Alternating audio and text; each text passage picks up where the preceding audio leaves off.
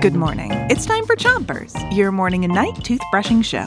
Start brushing on the top of your mouth and brush the inside, outside, and chewing side of each tooth. 3, 2, 1, brush.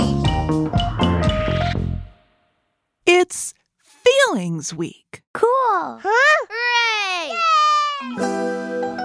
Oh, thanks for sharing all those feelings. We're starting off with a quiz.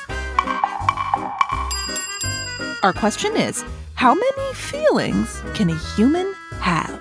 Is it 5? Yeah, 5. 5 is the answer. 1,000?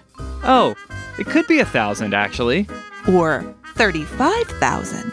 Now that I think about it, it could be that too. Okay, Zach, while you make up your mind, switch your brushing to the other side of the top of your mouth and brush the molars on the way back. Feelings happen because of what you see, hear, remember, and do.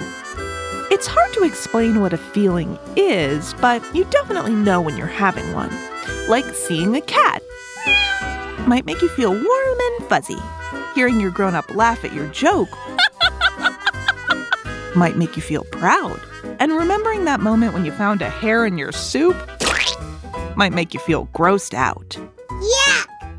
Switch your brushing to the bottom of your mouth and spit if you have to.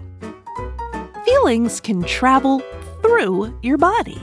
Like feeling excited can make you feel like your body is super light. Or being sad might feel like carrying something heavy around.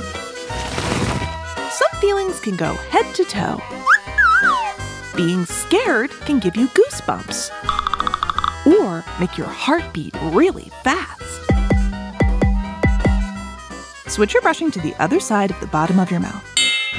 And brush your front teeth too.